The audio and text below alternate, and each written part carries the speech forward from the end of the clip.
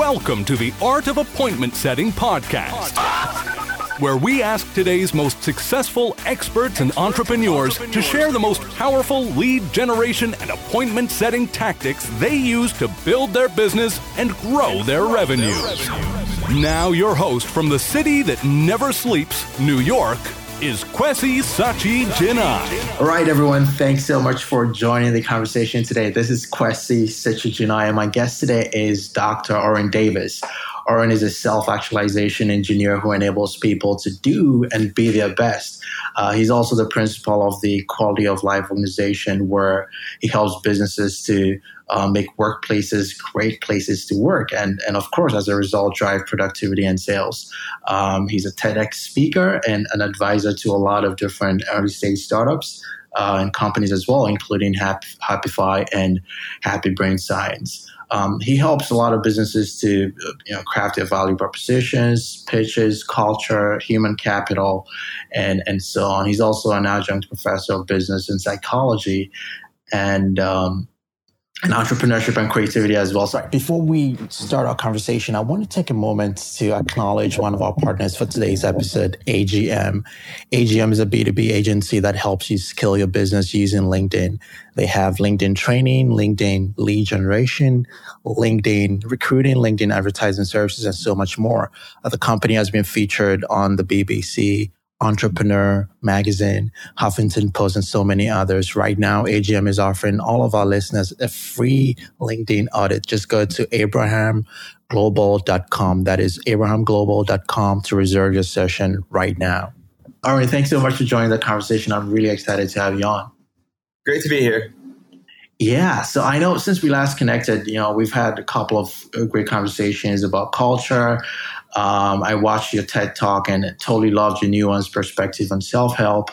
And I wanted to delve a little bit deeper into, the connections between culture and sales in any business, especially in this conversation. But before we do that, I have to admit that, I have a lot of conversations with business owners, and of all the variables that they have to deal with each and every day, culture is not at the top of the list when it comes to driving sales, right? So I want you to speak to this a little bit and lay the foundation for this conversation. How important is culture to increasing sales? So when you're running a company, the culture is sort of what gives you the foundation for what you use to represent the company. When your salespeople go out, they are not just representing your product, they're representing your company. And the way that your company culture works is going to be one of the foundations for how they act when they get out there and sell, for what kinds of values they espouse, what kinds of values that your salespeople can connect to your product. So the culture is really a key piece of your company. It's a key piece of your product. It's the thing that's always there, but may not be so easy to put a finger on. And that's true about culture in a lot of places. Like wherever you go, you know that there's a different culture to every place. There's a different set of values espoused. In many cases, we know it implicitly, but it's harder to put an exact finger on what's going on. And yet we know it, we experience it, we feel it. And it really is something that with just a little bit of investigation or analysis, we really can define and make clear.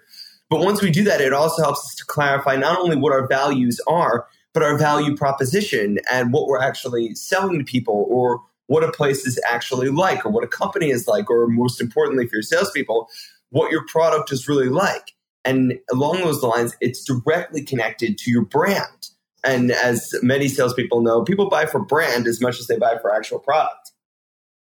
I love it because you bring up a really good point about the culture being a part of, the product, what you do, and the brand and so on.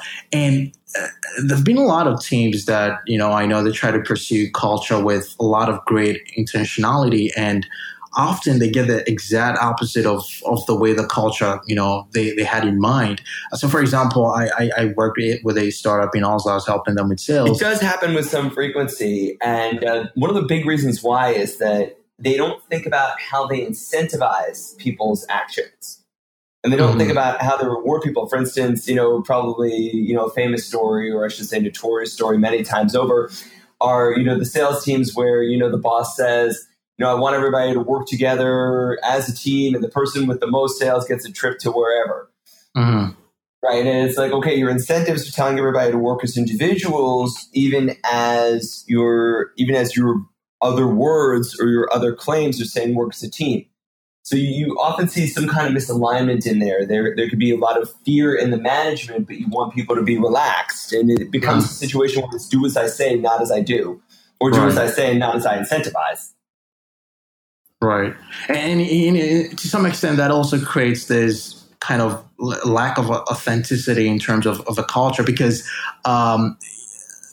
so one of the companies that I worked with, they wanted to create this. I thought they were trying too hard to create a certain feedback culture that wasn't really genuine. So, when you sit down with your supervisor and he's trying to poke for, feedback, he's actually looking for something for you to say, even when you do not see it.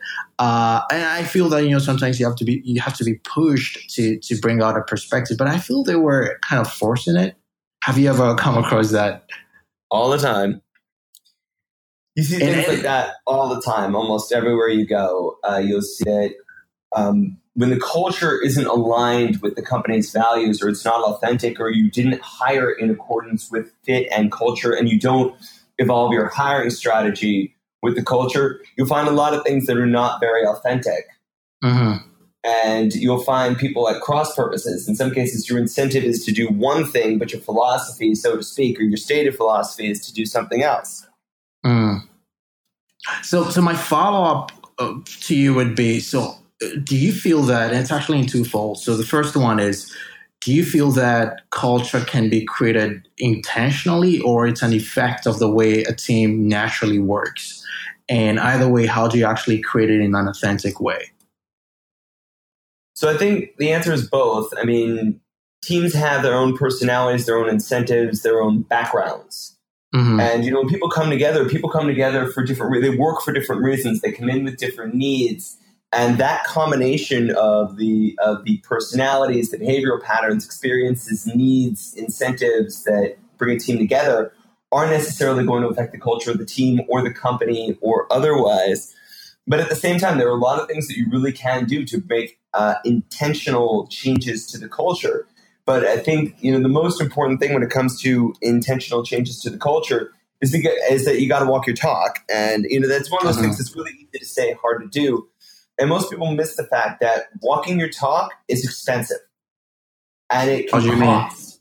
And the idea that people want to be able to say that they can walk their talk and that they can do that, but when the conflict comes up, when you face a situation where walking your talk is going to cost you, that's when everybody finds out if you're really going to do it. Mm-hmm. And if you say, for example, that our company values inclusion and diversity, that's an easy thing to say until you find yourself in a situation where being more inclusive means you might need to install a few ramps, and that's going to cost you a few $1,000s. Mm-hmm. And, as much as legal compliance may, cut in for you there, and it may insist, so to speak, that you do this, you still have to think about like how readily you do that, how easily you do that. Are you, are you enthusiastic about the fact that you're good to do this, or are you just doing it for legal compliance?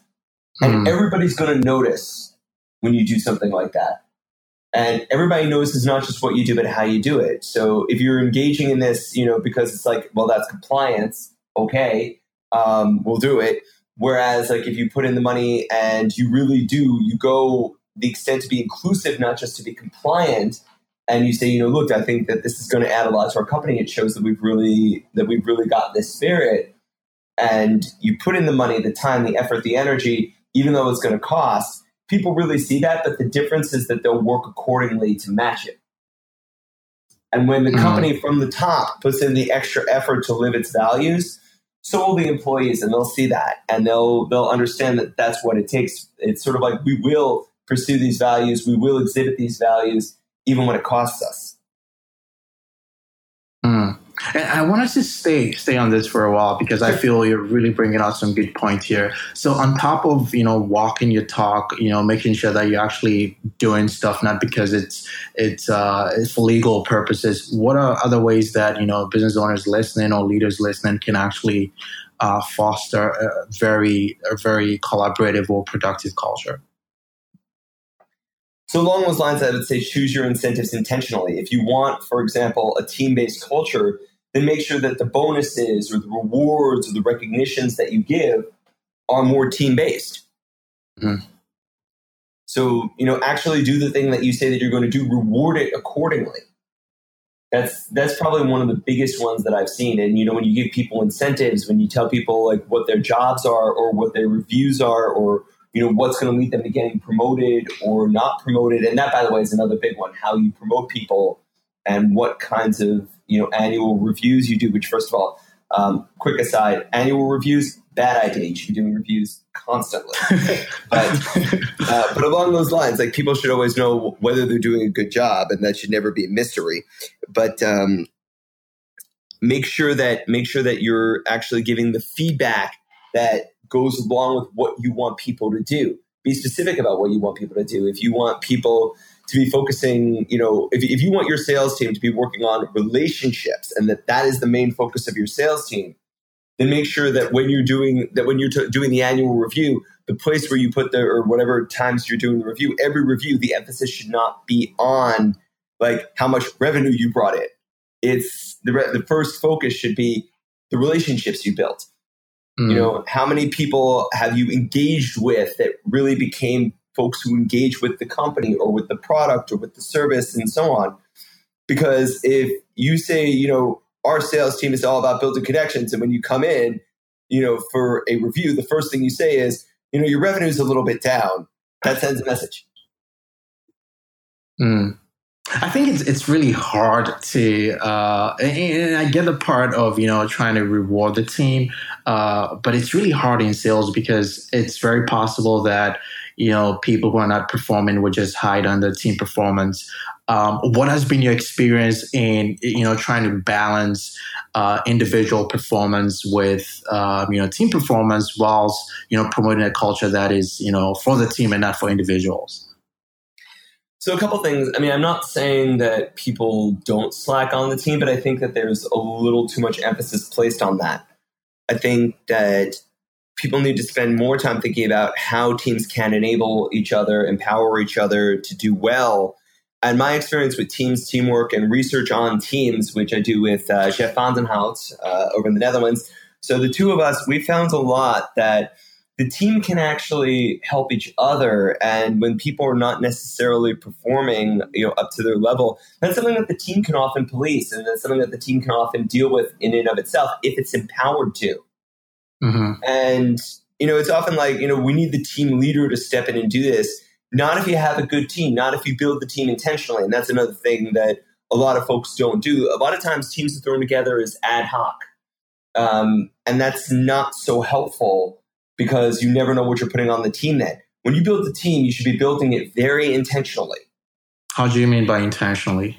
Meaning you should really think about who should be on the team, why those people should be on the team, what the team is for, and specifically the complements that the skill sets have. So, I mean, if 5 people are going to be on a team, if you have 5 people with the exact same skill set, first of all, you don't have a team. You got 5 people working in parallel.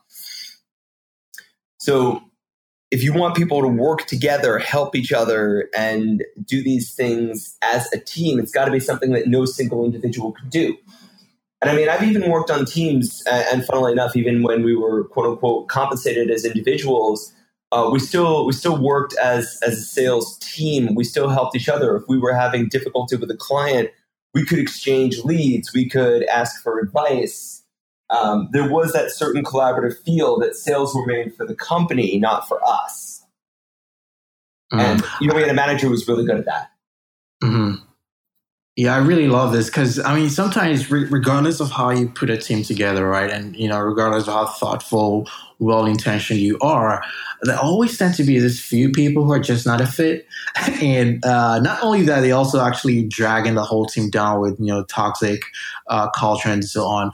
So how do you wipe out a toxic culture? How do you let people, who are not a good fit for the culture go so you can actually reinforce the one that you really want to?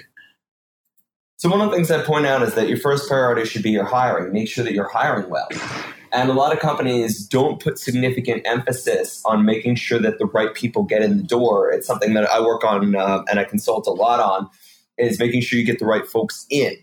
Once they're in, I mean, and inevitably people say to me, but what happens if you got a bad apple? My first question is, how did that bad apple get in your door? But once they're in your door, the first thing is not to think of them as a bad apple. And I think that once we start approaching people as bad apples or as not good performers or something along those lines, we're already going downhill. There's often a reason why people get in your door and get through your hiring system, assuming it's halfway decent, and still aren't performing well on the team. You have to wonder what's going on. Is there a reason? Is there something going on with them? Are there resources they're missing? And in many cases, people don't investigate this.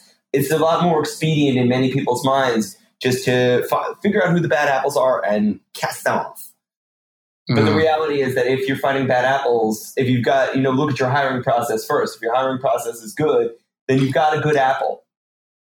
And there may be something wrong. Now, yeah, look, sometimes it's just not a fit. What you think is a fit turned out not to be a fit. And maybe you misread a few cues, and that's okay. But in that case, you got to remember that, you made the mistake. You as the company made the mistake of hiring this person, but you still do have a solidly talented individual.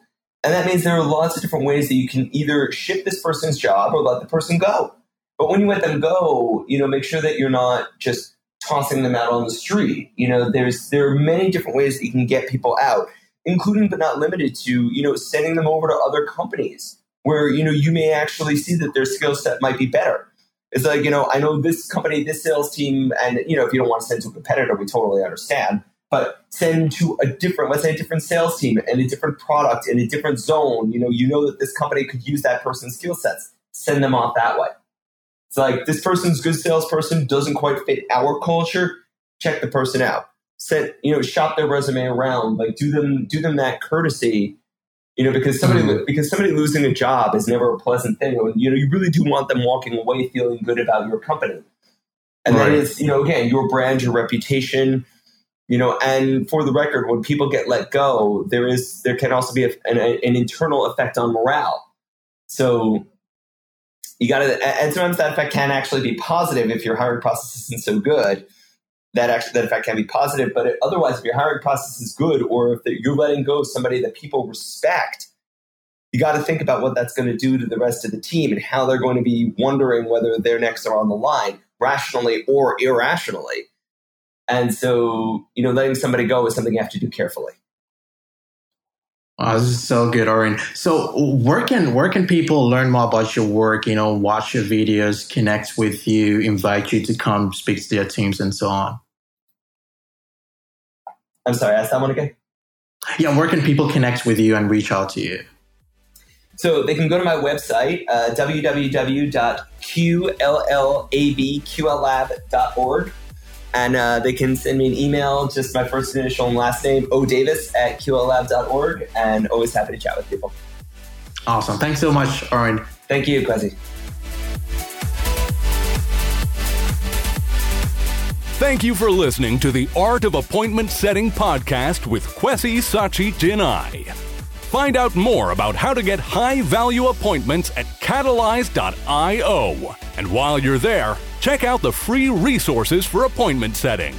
And be listening for the next episode of the Art of Appointment Setting podcast.